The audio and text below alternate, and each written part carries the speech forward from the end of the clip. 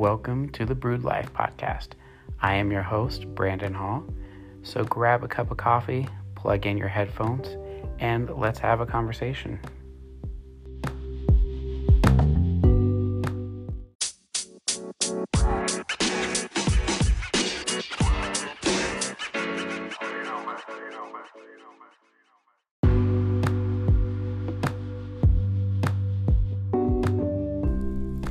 Hey everybody, welcome to this week's episode of The Brewed Life.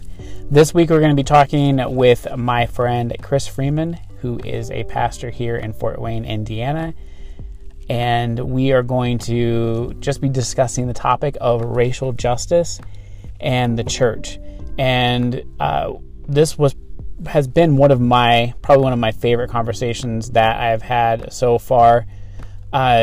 Partly because it's a topic and issue that I'm passionate about, and am just taking a lot of time to educate myself about and figure out what I can do myself, which I think is something we all need to keep in mind as we're listening, is that, we individually have a responsibility to do what we can to educate ourselves, to be a voice for those who don't have a voice, to stand in the gap for those who maybe can't stand up for themselves, and especially those of us who are white and have a lot of privilege. We can't depend on people of color and people in minority groups to do the work for us, to have the conversations, to educate us. And we talk a lot about that quite a bit in this conversation. But this is just a great conversation, especially for if you're a pastor, if you are part of a church who is, whatever your church looks like, whether it's mostly white, mostly black, multicultural, whatever your church looks like. This is good for pastors. This is good for people who are part of the church. And Chris just did a great job of explaining his own journey, what they've been doing as a church and what they want to do as a church moving forward when it comes to addressing racial justice and reconciliation in their own body as a church, and also in the community that they are part of, and just seeing that ripple effect happen. So like I said, I really enjoy this conversation a lot. I think there's a lot of good information. If you are a pastor, if you go to a church and you think that this would be really good for your pastor to listen to, I highly recommend sharing this with them, and just to hear a perspective from another white male pastor who is doing something proactively in himself and in his congregation to address racial justice in their community and in their congregation. So feel free to share this with them and get this in their hands. Chris also gives a lot of great resources that they can connect with to help them further their own journey, and even further your own journey if you're listening to this, even if you're not a pastor.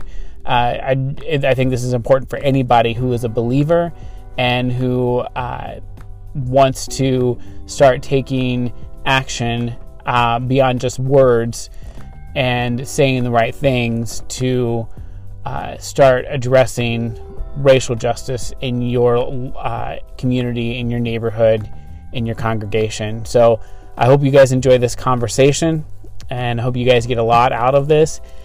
If you do like this, if you think that somebody else could benefit from it, or would enjoy hearing what we're going to talk about, please feel free to share it through social media, email, text message, whatever works for you. And as I've said before, I don't say this just to get good reviews. It really does help get this into the right hands of people, and it helps all the algorithms and that kind of stuff out there. So just go out to whatever platform that you listen to podcasts on, whether it's Google, Apple, Spotify, Pandora, whatever you listen to podcasts on. Go out, rate the podcast, review it, and that just helps it get to more people, so we can build this community and get these conversations out to more people that will benefit from it. So I hope you enjoy this conversation as much as I did, and just hang tight afterwards, and I will be back after this conversation with Chris.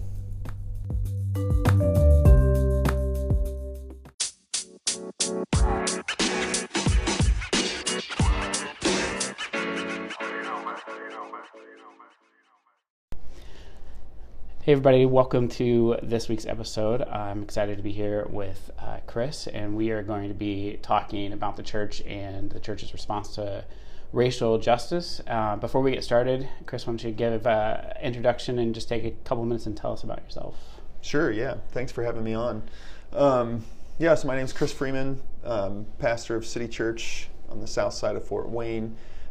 And I am a Fort Wayne native for the most part. So born in Texas, lived there till I was about 9, and then moved to Fort Wayne. So I've been here for most of my life, and a proud Fort Wayne Community Schools graduate of Snyder High School, and proud graduate of the no longer existing Taylor University, Fort Wayne. May it rest in peace.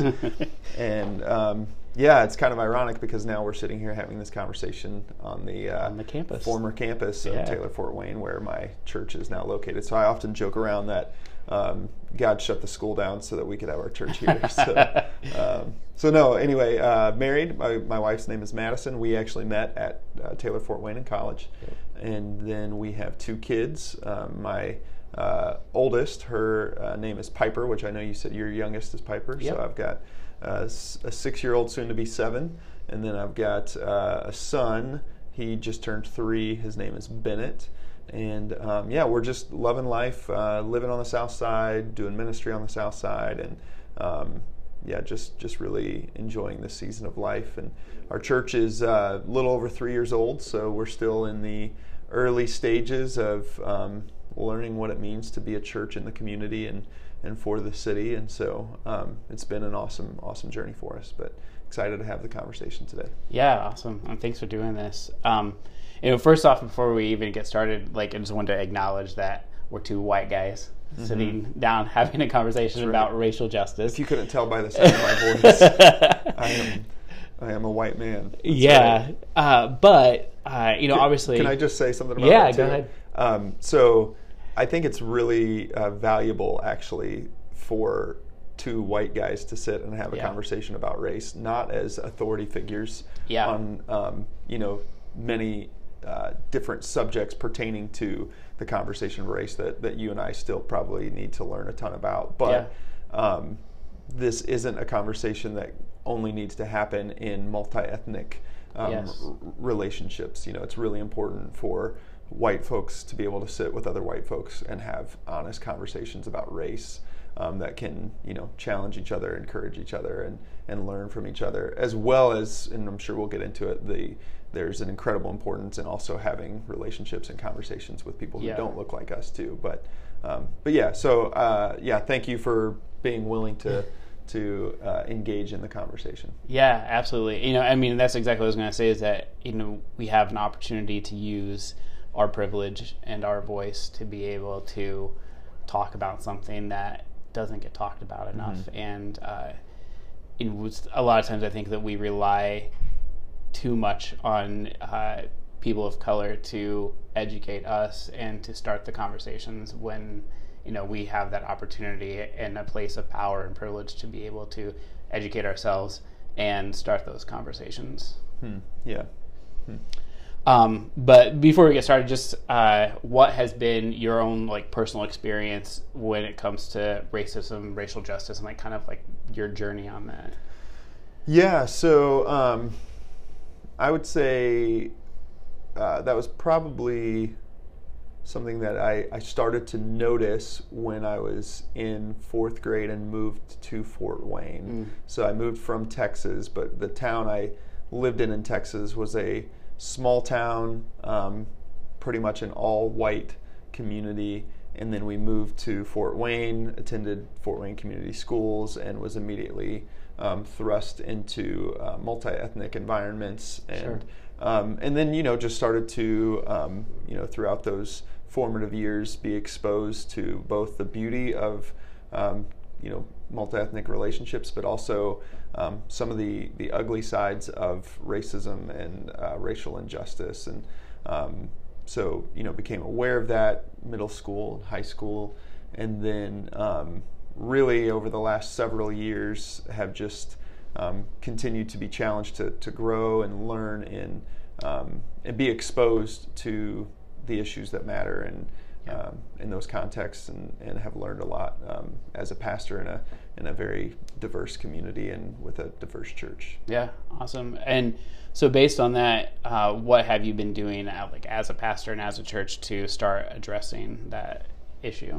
Yeah, I think I'll speak for myself first. Learning and even exposing my own blind spots, or allowing other people to expose my blind spots, has been really, really important, really valuable. We all think we kind of know everything or know enough about probably more subjects than we really do. Or in this case for me, there were just a lot of areas where I still needed to learn and still do need to learn. And so I'm trying to read great resources. And always for me, I try to always read from a Christian lens and Christian perspective. Not that there aren't great resources out there, and I've read non-Christian resources, but I think there's something incredibly redemptive and powerful about the gospel when it comes to matters of race and ethnicity. And so just trying to read and educate, trying to even like one of the questions that I started asking myself was, who are my influences? Who am I listening to? Am I, as a pastor, I'm sure you would be aware of this, that pastors probably listen to more sermons than anybody else. And they really should, because they need to be fed, but also that's kind of how we learn too. And so I just started asking myself, okay, what pastors am I listening to, and what do they look like? And what are their contexts?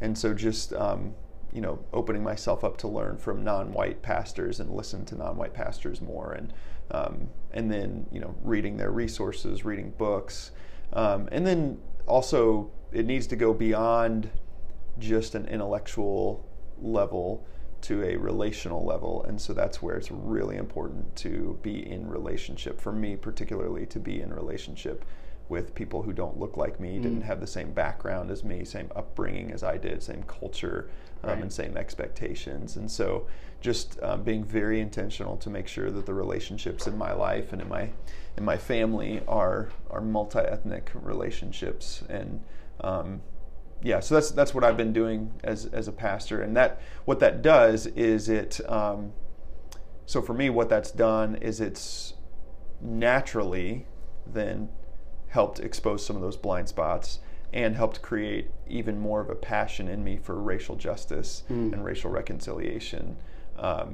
Because when it's one thing to read a news story about something really tragic that happens in the nation, it's a different thing to have your friend say, I got pulled over this week and the interaction did not go well.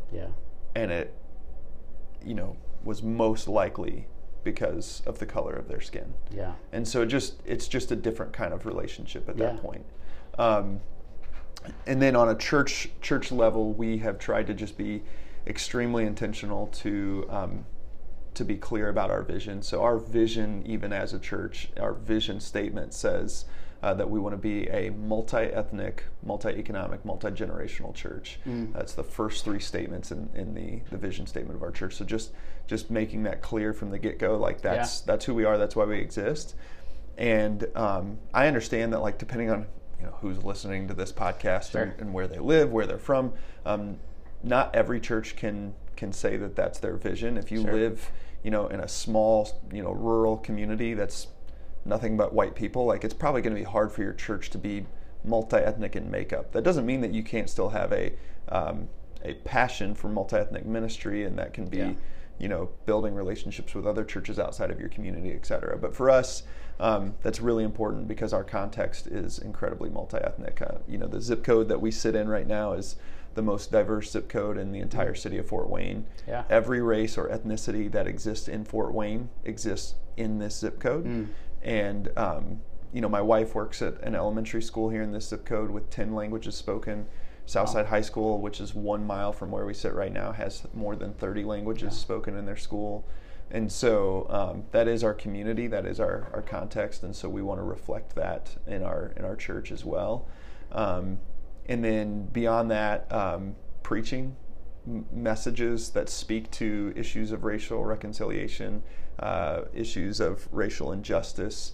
The truth is the Bible is very clear on this issue. Yeah. I think the American church often neglects it, but from cover to cover, God's heart for a multi-ethnic world and for justice is very clear. Yeah. And so that's been something that's been really important for me, to just preach those messages, to be intentional about who is put in positions of leadership. So whether it's our worship team or who's leading our ministries, or even on our elder team, making sure that that diversity is reflected, that at the tables of influence in this church, that those voices are represented, and not as a token voice, but as somebody who can truly share a perspective that's going to be different than mine. Yeah. And that's going to challenge me and sharpen me and push me. And then additionally, this last year, in the end of 2019, throughout the fall semester, we actually launched a 13-week class called A Dialogue on Race and Culture. And so we opened it up. We capped it at 50 people. We had a long waiting list, and we had to turn a lot of people away. And we invited Ira Kedley. I don't know if you know him, but he leads Fort Wayne United in the 10 Point Coalition.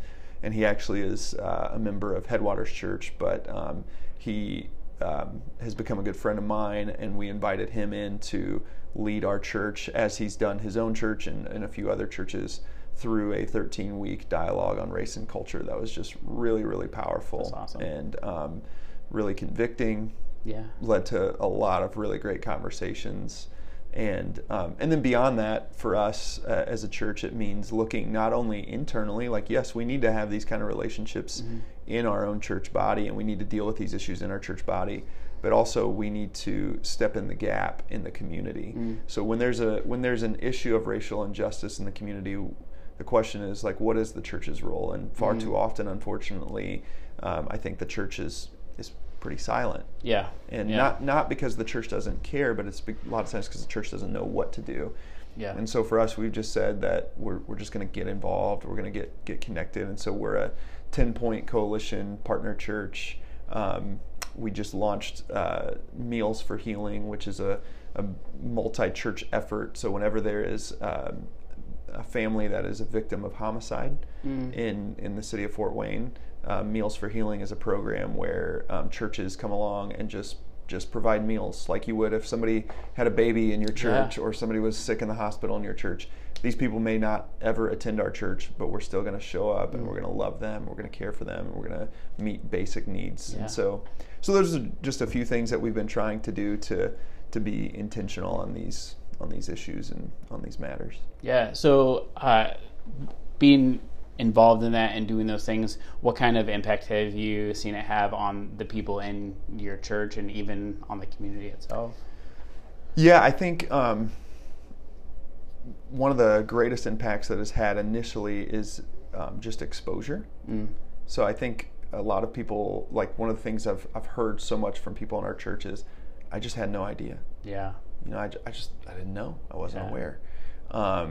It's also just built some incredible bridges and some relationships that otherwise probably would have never existed, which is really powerful. And then it's also just, for me, it's I'm seeing it play out as just a means of discipleship. It really forces you to ask yourself, what is the gospel really all about? And how does this really affect me and my life and my family and the community around me? Yeah, and that's the beauty of multi-ethnic ministry, is that when you can get, we've got people in our church who, from different countries, and English is not their first, second, or third language. And when you get just such a beautiful mosaic of people together, you're kind of forced to to evaluate what is really the truth of the gospel and what are just some things that we've adopted as an American church and slapped the gospel sticker onto it, but really it's not. Yeah. And so it's been a really powerful discipleship tool for us. Yeah, that's cool. So where do you see, like, your as a church going forward from this point? Like, do you have any plans for the future as to what you're going to do in this area? Yeah, that's a great question. So we're still, like I said, we're still a young church. Sure. We're still learning. We're still growing. I will tell you this. So myself and our entire staff went to the Mosaic's Multi-Ethnic Church Conference this last year, just as another opportunity for us to learn and grow. And the consistent theme that we learned from churches that are further down the road than us on this is that multi-ethnic church ministry is way harder than you think it's going to be. Sure. And it requires far more intentionality than you ever imagined it would. And so whatever we're doing now, has to grow. And we have to go deeper, and we have to go further, and we have to be stretched far more than we are right now. Yeah. And so, I think, what that looks like practically for us, we're still fleshing that out and trying to figure that out. But I know that it's going to require more sacrifice. One of the pastors that I've been learning a lot from over the last 4 or 5 years is Derwin Gray. He's a pastor in Charlotte, North Carolina, pastors a church called Transformation Church down there. And they're a very multi-ethnic church. And he actually was a former NFL football player, played for the Indianapolis Colts. So for any Colts fans out there, look up Derwin Gray. But one of the common phrases that he uses in his preaching and in his staff development and in their, any form of discipleship they're doing in their church is, if you're going to be serious about this, then you have to lay down your preferences, pick up your cross, and come follow Jesus. And so that's, I think for us, just another big step is to set aside our personal preferences. So I'll give you one practical example of that. And this was just an area of like exposing my blind spots, right? Sure. So my entire life, I've spent my entire life in predominantly white evangelical Christian churches. And that's not a judgment statement. Sure. There are a lot of really great things about predominantly white evangelical Christian churches. Like I'm not against them. They're awesome. My church is one. So I'm speaking as somebody who lives in that world right now. And in that experience, small groups have always been central to my church background. Yep. So we were 6 months in, had just planted City Church, 6 months in, and we were ready to take that next step and try to get our people to engage with each other more and to figure out what does discipleship look like, especially when you don't own a building and you can't have classes. The answer was small groups. Sure.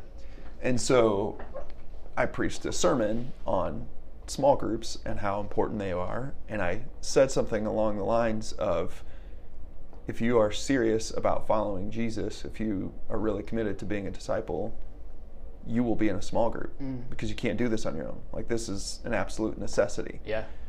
And then afterwards, I got a phone call from 2 of our church attenders who are good friends of mine, 2 people that I've already given permission to speak into my life. Sure. African-American husband and wife who now, the husband sits on our elder team. Okay. But they reached out to me and they said, hey, can we just meet and talk over coffee? And I said, yeah, absolutely. So we sit down at the Friendly Fox right here in the neighborhood and had a cup of coffee. And they said, we love City Church. We love being a part of this. It's been really awesome for us.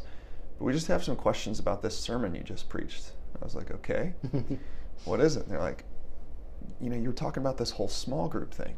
I'm like, yeah, what about it? And they're like, well, you use this phrase that, like, if you're really a Christian, really a Christ follower, really serious about Jesus, that you'd be in a small group. And they're like, that just kind of seems strange to us. And I was like, well, why did that seem strange? And they're like, well, we've been Christians our entire lives or for a really long time, and we've never once been in a small group. And I'm like, well, why not? And they said, because black churches don't do small groups. And I was like, what? What do you mean black churches don't do small groups? You know, like, why in the world do black churches not do small groups? And so then they went on to explain, you know, the cultural differences between black church and white church. Sure. What they didn't say is that black churches don't do discipleship, because they do. Yeah. They just don't do it the exact same way that white churches do it. Yeah. And then they went on to explain the cultural differences even just between black folks and white folks when it comes to how we interact with one another. And they said, you know, in the African American community, at least in their experience, you know, they're not trying to speak for all African Americans, but in their experience in the African American community, it's much more communal and familial anyway. And so they were organically and naturally doing small group on a weekly, if not daily basis. Always people in the home, always people hanging out. And it's actually white people who have to set a certain date and time and schedule a meeting to actually get together and have something to talk about, right? Like that's a cultural difference between their community and ours. And so it was just really powerful and really eye-opening for me to go, okay, like, I've got to be careful with the language I use, because what they were hearing me say is, you're not a Christian, or you're not a real Christian if you're not in a small group. And they're like, look, we're willing to give a small group a try. Like, we'll do it, we'll try it, we'll get in one, but like, we just needed to know, because that seemed really confusing to us. And so just having those kind of relationships where people can challenge you and speak into your life and expose your own blind spots are really, really healthy. I don't even remember what the question was, but I hope I'm no, that's perfect. To answer it. So I think the question is just where do we go from here?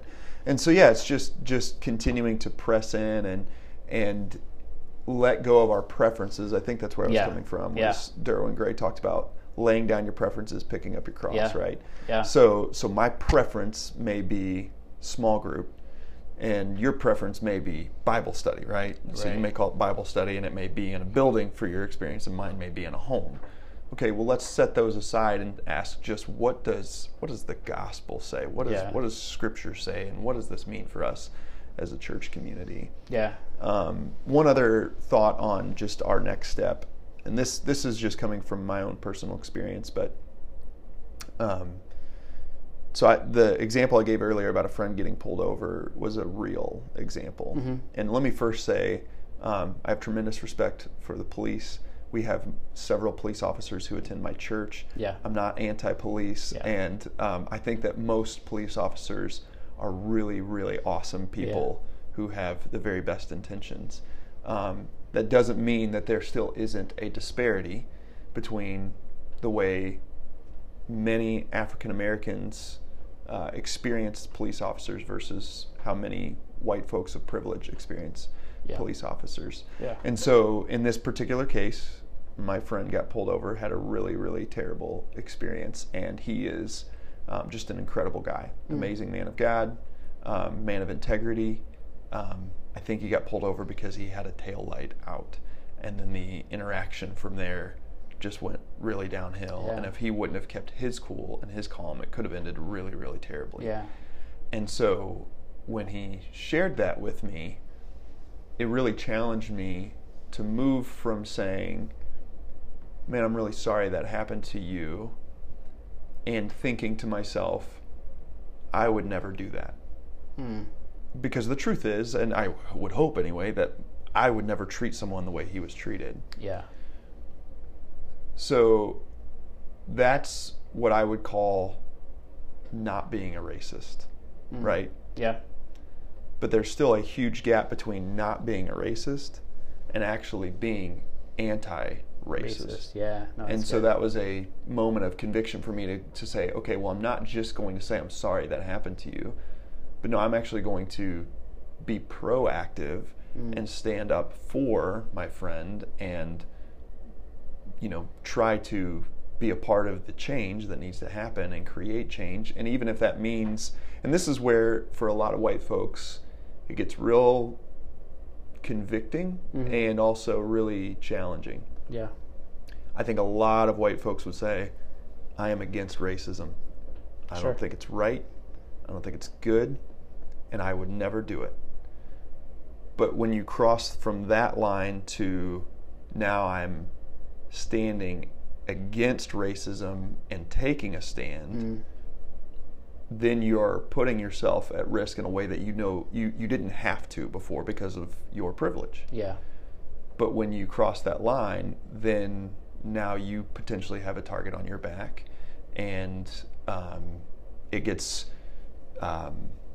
even more complicated and more messy because of social media, because of media in general, because the way politics are involved in these conversations. And so all of a sudden you take one stand on one issue that was personal, right? So I may take a stand on a single issue that my friend experienced, and then that may label me by a whole lot of other people as a liberal, or as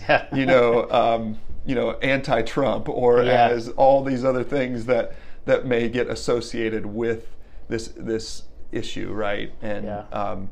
And I have to decide, like, okay, I'm not going to worry about all those things because this is actually an issue that matters, and so I'm gonna take a stand there. And that's where I'm at personally, and I think that's where our church needs to move as well. Oh, that's good. And you kind of like hinted at some of these as you've been talking, but what are some like practical things that like churches or a pastor could start doing to like actually address the issues? Because I think that there's a lot of churches that and I've seen churches do it where they have a Sunday where they talk about it, but it just is like, we're going to talk about it, right? Like and they acknowledge that it's an issue, but then like it just never gets brought up again because maybe it just kind of like makes them feel good that they're addressing it. But I think that you would agree with me that it needs to go beyond just talking about it on a Sunday morning, and it has to be some action behind it. Yeah, absolutely. I think the first thing I would say is it can't be a one-time thing. Yeah. Because if it's a one-time thing, that's you checking off that box, like, yep, we did our part. We checked off our racial reconciliation Sunday, so we can move forward and get past it. Yeah. This isn't something that we move forward and get past. This is something that we jump into and wade into and stay there. Yeah. We don't separate ourselves from it after we talked about it once.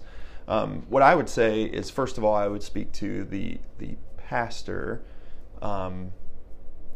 like not for real, but like if whoever's listening to this, sure. like starting with the pastor, and say, do some self-examination. Like, here's the thing, man. Like,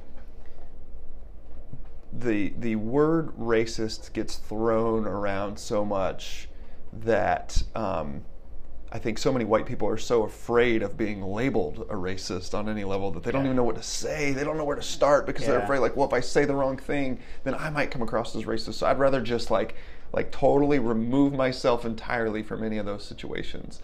And I've had this conversation with many minority friends, and they've agreed with me on that like the term racist gets, people get labeled so quickly and so easily that it's actually not helpful. Yeah. Because the truth is, it's more of a continuum. It's not either you're a racist or you're not. It's that we all have some racism in us on some level. We all have some biases. We all have some prejudices in us, and so to begin to do some self-examination and say, like, okay, like, what are some of those things in my own heart? When I think about a person of a certain race or a certain color or a certain background or a certain culture, when I think about somebody wearing, a hijab, what do I think about versus, when I see somebody that looks just like me in a supermarket? And what are the areas in my heart that need to be, and even take that before the Lord, search my heart, God, expose within me the sin that's in my heart that I can't even see. Yeah. And then from there to begin to try to intentionally formulate relationships and not transactional relationships that are like, I just want you to teach me, coach me, get my information so that I can get better. But like, no, like just genuine, real relationships Yes. with people that don't look like you. Yes. And so, and that's true for every race. So this isn't just a white church issue. Like Derwin Gray, I've referred to him a couple times already, but I went to a training that he also does, and it's called the High Definition Leader. It was a 2-day intensive, and he talked about how this is every church issue. Like black churches, white churches, Hispanic churches, Asian churches, you name it, like Korean churches, like we all need to acknowledge the fact that like because of sin, we tend to only associate with people that look and act and live just like us. Yeah. And particularly so in the church. Yeah. But yeah, so just formulate those relationships and be intentional about that, and to do your homework, start reading, start learning from other people. Ask that same question: what pastors are you listening to? You know, if you know, all your pastors are white and preaching to middle and upper class communities, you're missing it. You know, you're missing a segment of our population that Jesus cares incredibly much about. And so, so yeah, I would say that's a great place to start. And then beyond that, to even find as close as you can in proximity. You know, like I said, there may be churches who you're in a rural community, and so you're not probably going to have a multi-ethnic church. It's just probably not going to happen. Yeah. But ask yourself, where's the closest community in proximity to us where we can begin to formulate some relationships? Because white evangelicals love multi-ethnic ministry when it's across the pond. Yeah. Like we love it. Like Absolutely. we're all about doing ministry to Africa. Yeah. And ministry to Haiti. Yep. And ministry to South America. But man, when it's across the street or across the train tracks, it's a totally different story. Yep. And so to ask yourself, like, what's the closest in proximity community to me that doesn't look like me, that I can begin to build some relationships with, that can be more than a once a year or 1 week out of a year kind of relationship, but something that you can begin to engage in, and you know, once a week or once a month, and begin to build those kind of real relationships. Because I think relationship is just critical to all of this. That's where we're gonna learn the most, be challenged the most, and grow the most. Yeah, and you kind of already like talked about this, but what would you like? What kind of advice, or what would you say to somebody who, either a pastor or a layperson, just somebody in the church, that they feel compelled to like speak out and to kind of stand in that gap for people who may not have a voice, but they're afraid of like the backlash and the conflict that is going to come with that? Because I mean, it's just almost a guarantee that there's going to be some backlash when a white person starts standing up for somebody of color, especially nowadays. Sure, yeah, absolutely. I think I would say, first of all, I would say know that you're not always going to get it right. Mm-hmm. That's good. So like sometimes you're going to think that you're actually advocating for someone, and you may not be. Mm. So like go into it with a like serious dose of humility. Yeah. I would say ask a lot of questions before you start speaking as any sort of authority on an issue, because a lot of the racial justice issues are very complex and systemic.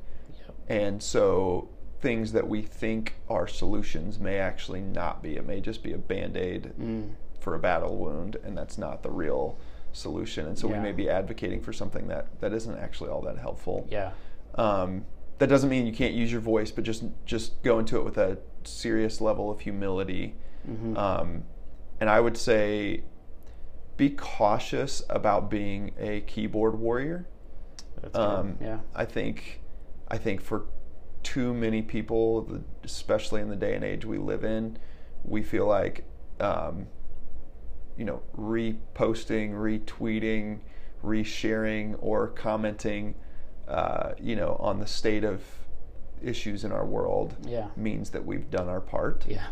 And so that's where we leave it. I think less is more when it comes to social media. Not that you shouldn't say things, and there are times where I have said things on social media, but check your heart in that. Like, what's your motivation? And instead, like, be more intentional about this in the real world. Having real conversations with real people, and also like having conversations or being an advocate where it can actually create change. So posting something on Facebook probably isn't actually going to change a single thing in your community. Yeah. But requesting a meeting with your city councilman, your mayor, elected officials, or whoever to share your concerns will probably go much further than posting on Facebook.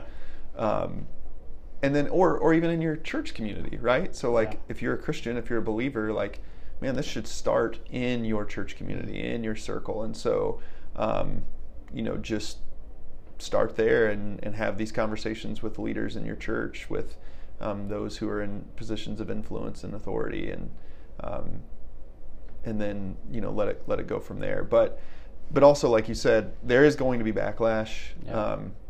But I think so I'll say it like this, and I've preached this before. I have learned through this journey that it's not helpful at all to feel guilt for being white. Like, that doesn't do any good for anybody. Yeah. And I'm at a place where I would say, with complete honesty, I feel absolutely no guilt whatsoever for being a white man. Yeah. That is the result of two things. My mom and dad decided to, get together and create a baby. Yeah. And that baby was a white baby because they're white people. Yeah. So if it's anybody's fault, it's theirs. I blame them. And then secondly, this is how God made me. Yeah. So it's also like, if you start feeling guilty for the color of your skin, like you're making a pretty dangerous judgment against God. Like, He created you that way. He made you that way. So there's no reason to feel any white guilt. Yeah. On the other hand, there is incredible amount of reasons for us to feel responsibility, because we are in a unique position. We are in a position of privilege, and like I said, it's not something that we need to feel guilty about, but we should feel responsible for it. Yeah. So because we have privileges, and the reality is the majority of the wealth in the world, particularly the majority of the wealth in America, is still owned by white folks. Yeah. The majority of positions of influence and leadership and authority are white folks. And so, and we're still a majority white nation. That's the reality we are. Now that's going to change actually in your and my lifetime. Yep. We will be a majority by, I think it's the year 2050. Yeah, I think it's 2050. Right. America will be a majority country. But at this point, we still have a lot of privileges that come along with that. And so it's not feeling guilty for it. It's simply acknowledging it and saying, yeah, that's right.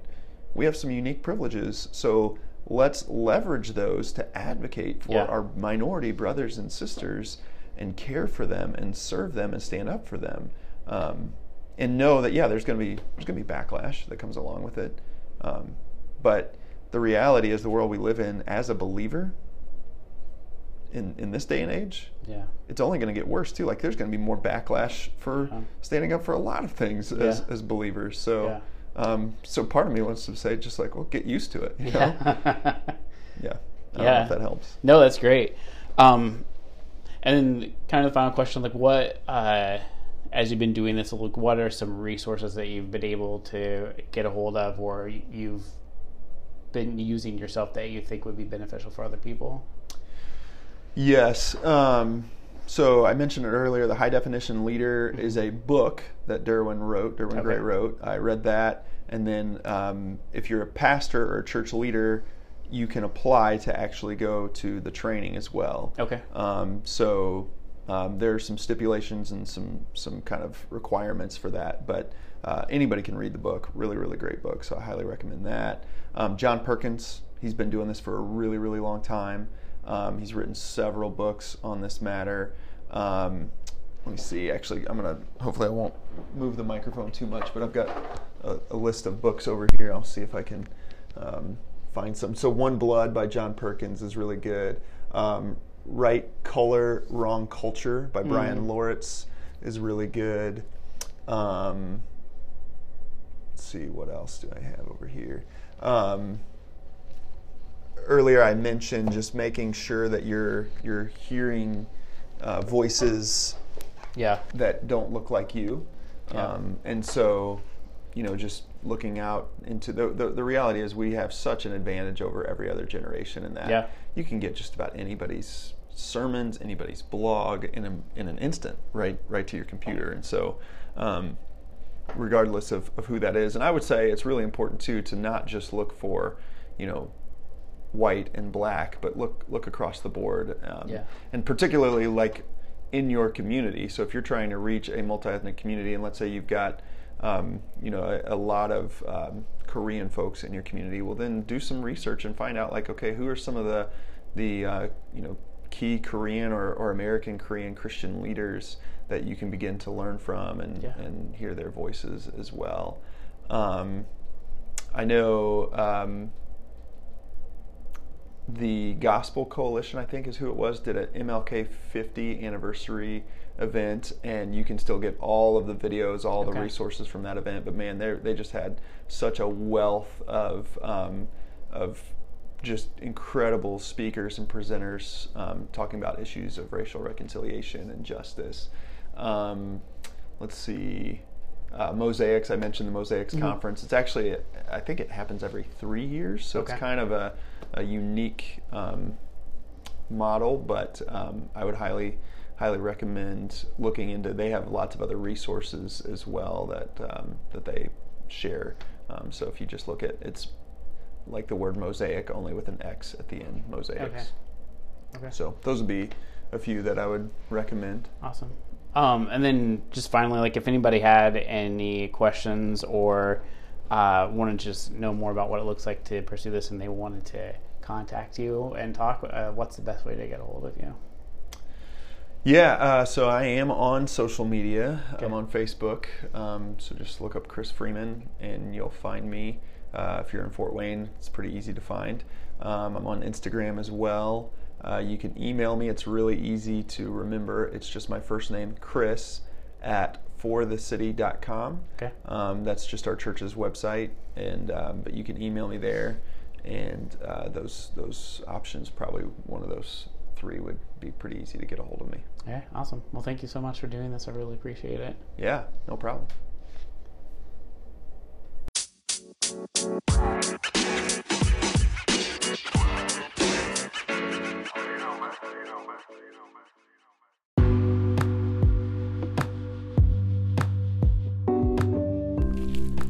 Guys, wasn't that such a great conversation? Chris has just a really good way of talking and explaining and just sharing his heart and his own journey with humility, and also a passion to see change happen in his life and in his congregation and community's life. And I love what he's doing. I love what his church is doing, and just the hard work that they are willing to put in order to see change happen in their lives and in the lives of those around them. Thanks again for listening this week. I hope that you got as much out of this as I did.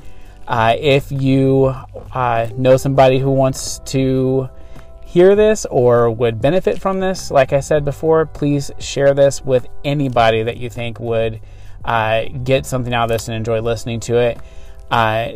Thanks again for listening and making this such a great season so far.